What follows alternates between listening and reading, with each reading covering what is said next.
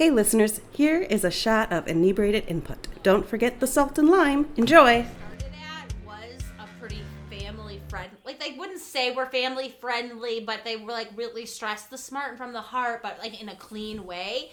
And I can always tell when I have an improviser comes in and joins class. I'm like, they did not go to classes here. They went someplace else. Like, you can tell instantly. And I find so much freedom with swearing during improv at other groups because we couldn't really. Like, I did swear one time on stage at that theater, but man, that like. It's not even about the swearing. It's just the ability to talk about topics that you can't in a family-friendly show. A lot of our uncensored shows aren't about the swearing. They aren't about the sex. They're just the freedom because they're too family-friendly, and I have to go for the third choice, right, as opposed to the first. Yeah, it's huge for sure. And it's and he the owner or director there wasn't like, he wanted it clean, but he was like, if swearing is true to your character, that's fine. It's okay. I just don't want you to use.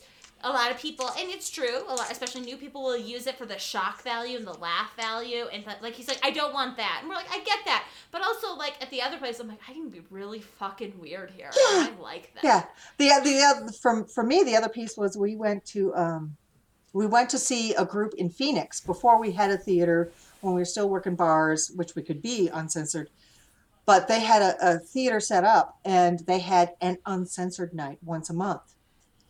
And every single call up from the audience was dildo. It's always condom, always. And we've gotten our audience trained to the point where every single call out isn't dildo. Yes. But they're so good that every now and then when we get the dildo call out, we can still play with it, and it isn't just the same thing every week. Exactly. Like, I read this one thing that, and so it's just like, a great way to handle it is just like, oh, we had that our last show. And you know what? It's true, because every single audience will yell out dildo when you ask for a suggestion, no matter what you ask them for. What's your favorite color? Dildo. Thank you. A workplace. A dildo factory. Yes, 100%. Something you find in your garage. A dildo. A box of dildos. Yes, always. Yeah. Yes. Always. I feel like Jennifer's gotten run over. I love it. Yeah. No, this is great. Okay, that's all. We love you. Keep an eye out for our next episode and send us questions at inebriatedinput.com.